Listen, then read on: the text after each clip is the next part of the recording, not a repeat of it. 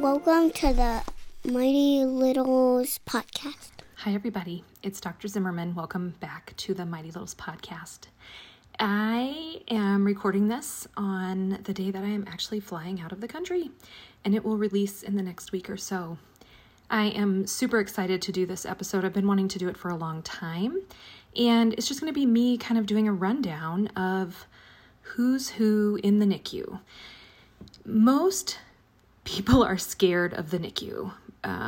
Babies are scary for a lot of doctors and nurses.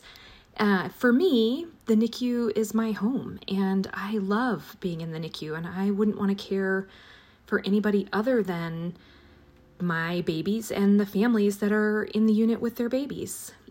For some parents, the initial steps in the NICU can be really overwhelming, loud, confusing, but as your baby settles into the NICU and as you settle into the NICU, you come up with a routine, and ultimately you understand who's walking in and out of your baby's room and who is communicating with you and why they're communicating with you. And I think for those of you that are brand new in the NICU, this is a great episode to start with, or for those of you that know somebody who is preparing for the NICU, this is a great episode to start because it really runs down who's who in the NICU. So I wanted to start with bedside nurses. During your baby's time in the NICU, the person that is going to interact with you and your baby the most is going to be your bedside nurse. They are literally at your baby's bedside or sitting right outside. They're carrying out orders, they're doing assessments, they're giving medications, they're placing IVs, they're doing report status changes about your baby to the physician team, and they do a ton of question and answer with parents, and they do a ton of loving on your babies. They truly are the heart of the NICU, and I could not do my job without them, but those are the people that you're going to see most often and most frequently. But there are some other nurses in the NICU that it's really important to know about. There are clinical nurse specialists. These are nurses who are responsible for ongoing nurse education on the unit. They really help the team update policies and procedures. They track quality outcome and do quality improvement projects with the NICU so that NICUs can ensure that they're providing the best care to all babies. Also, there's the charge nurse. The charge nurse is kind of the nurse that is assigned to supervise the unit for any given shift. So if you have a big unit, you're going to have a bunch of bedside nurses, and then you're going to have a charge nurse who's kind of in charge. They are the person that ensures staffing assignments are appropriate, and they're kind of your bedside nurse's go-to if they need anything or they're worried about anything. That's kind of like their first stop for any of that. And then finally, I want to mention the nurse manager. So the nurse manager is kind of over top of the entire unit from a nursing standpoint. They are the person that's responsible for hiring nurses, for handling parental complaints about nurses. They handle the financials of the unit. They take feedback about what equipment is good and what equipment we think needs to be changed. So they're kind of the nurse managers. You've got bedside nurse, clinical nurse specialists, or also sometimes called CNCs, clinical nurse coordinators. Then you have your charge nurse, and then finally the nurse manager. The other person that you'll probably see quite a bit of, at least at the beginning, is a respiratory therapist. So respiratory therapists really specialize in treating the lungs and the airways. And so under orders from the physicians and nurse practitioners, they help with placing breathing tubes, adjusting ventilator settings. They take care of all the equipment and the devices that we use in order to help your baby breathe. All of that is maintained by respiratory therapists.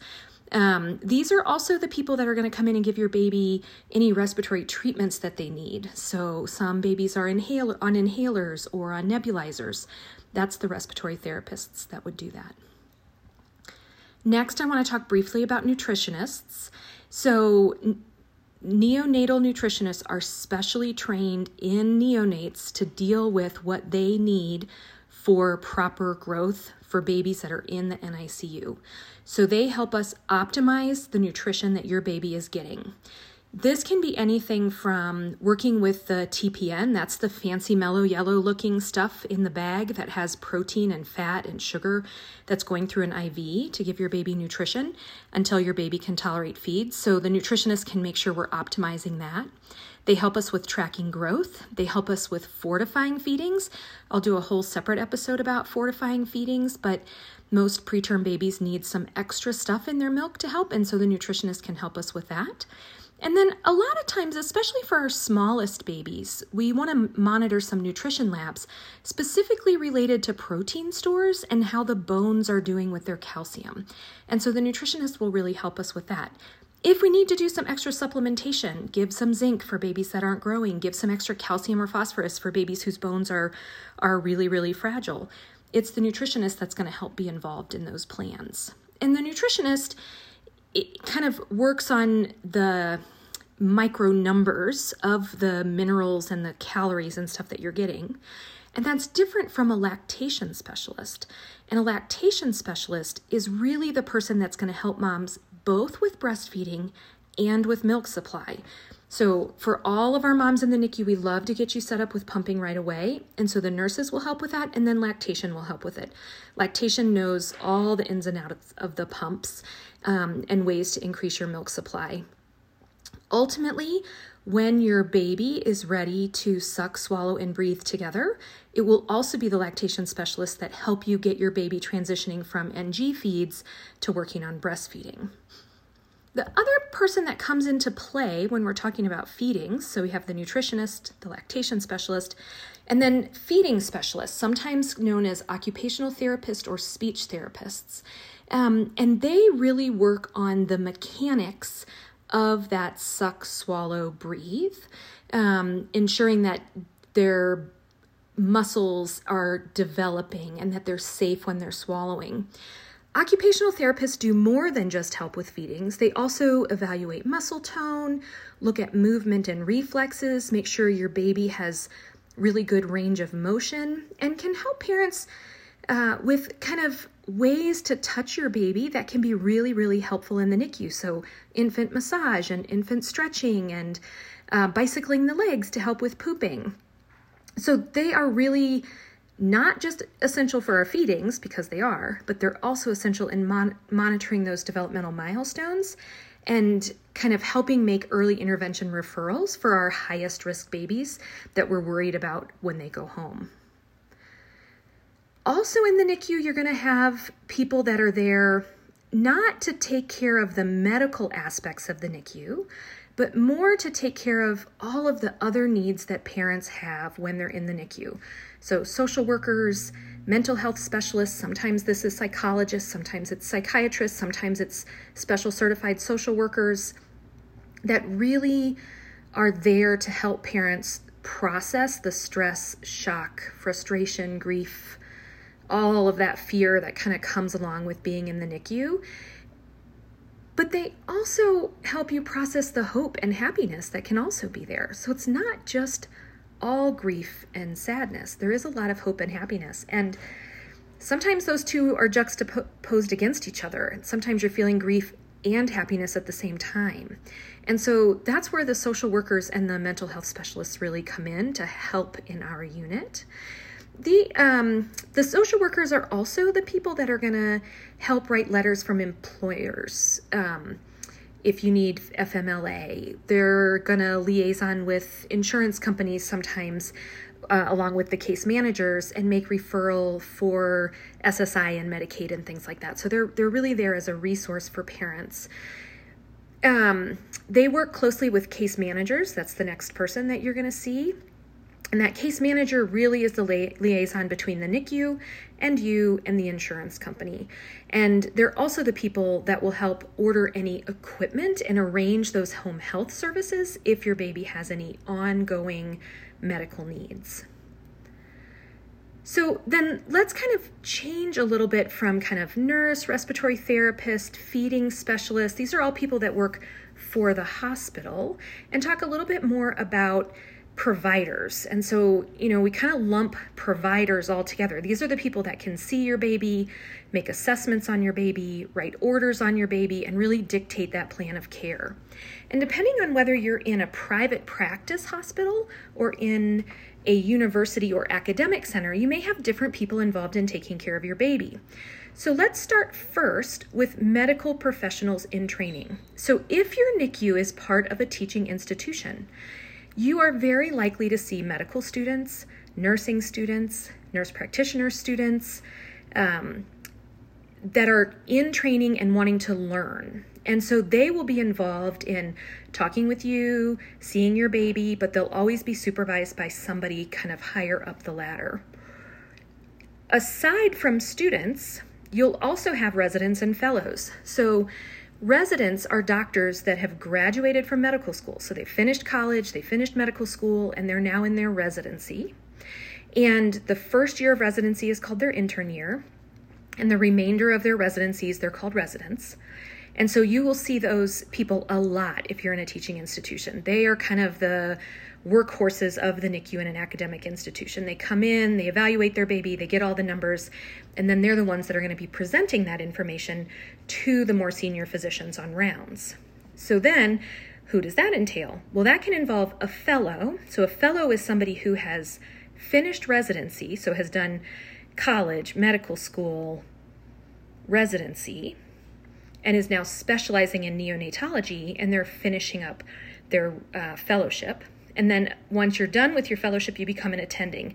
So that's your attending neonatologist. So the attending neonatologist supervises all of those medical professionals in training. You can also have neonatal nurse practitioners, affectionately known as NNPs, and physician assistants. Both of these have either a master's degree or a doctorate in neonatology, and nursing, really, it's really that they have a doctorate in nursing or a master's level training, and they have specialized in neonatology. And they work in conjunction with and under supervision of the attending neonatologist. They can diagnose, they can treat, they can create care plans, they help with procedures, they talk with families. I really think about them in a very similar fashion to residents and interns, except residents and interns are there for a month, and they may or may not be interested in the NICU long term. And NNPs and physician assistants, if they are rounding in the NICU, have decided that that's where they want to be, and they oftentimes have years of experience that they bring to the table, and that they bring all of that experience to the team. You will also have consulting physicians, so pediatric surgeons. These are the people that actually do a procedure on your child, like a surgery. Cardiologists who specialize in the heart, pulmonologists who specialize in the lungs, nephrologists who specialize in the kidneys, GI doctors who specialize in the liver and kind of feeding intolerance issues. So really a lot of different subspecialists that look at one organ in particular, and we can ask them to come into the unit and to give us their opinion on what's happening with the baby. And then ultimately you have your neonatologist. That's your attending level physician that's responsible for all of the other people that are in training underneath the team. And they are the kind of the leader of the ship. They're directing the plan. They're making sure things are moving forward with your baby. They're diagnosing problems. They're kind of taking everything in and creating a path forward for how to get your baby to the next place, and then to the next place that ultimately, hopefully, gets your baby home. Neonatologists are really experts at caring for sick and premature babies. That's what we do. That's all we do. And we love being in the NICU. We love the medicine of the NICU. We love having our babies start off and grow and get better and ultimately go home with their parents, which is everybody's most favorite day, is when we have our graduation ceremonies.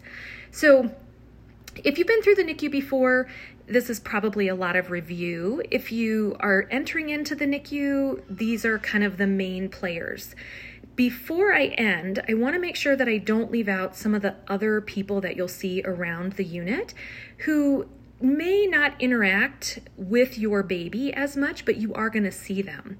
So there's housekeepers that clean the unit and take out the trash. There's the x-ray and ultrasound techs, who you may only see once or twice, that are coming up and doing all those studies for us. There are pharmacists that are ensuring medication is safe. There are milk bank technicians who deliver and fortify milk. There are the unit secretaries that sit at the front door, and the volunteers that are there to cuddle your baby or somebody else's baby if they can't be there. And so every single one of these people that I've talked about today has a role in the NICU. And that role, those roles all have to work together to ensure that every baby receives the best possible care. If you have questions about who's who in the NICU, you can just post them here or send me a message. If you are enjoying the Mighty Littles podcast, please like or subscribe and leave a review so that other people can find us. And I look forward to you guys hearing next week about Gretchen's experience with preterm labor at 22 weeks and preterm delivery at 23 weeks with her son, Alex. She is going to share her birth story on next week's podcast. And then the week following, we'll get into life in the NICU as she knew it, as well as life after the NICU and the impacts that NICU stay had on her and her family. I hope that you guys are really having a wonderful month. It is NICU Awareness Month, so say hello to all of your ex or former NICU nurses and buddies. Stay healthy, and I will see you next week. Bye.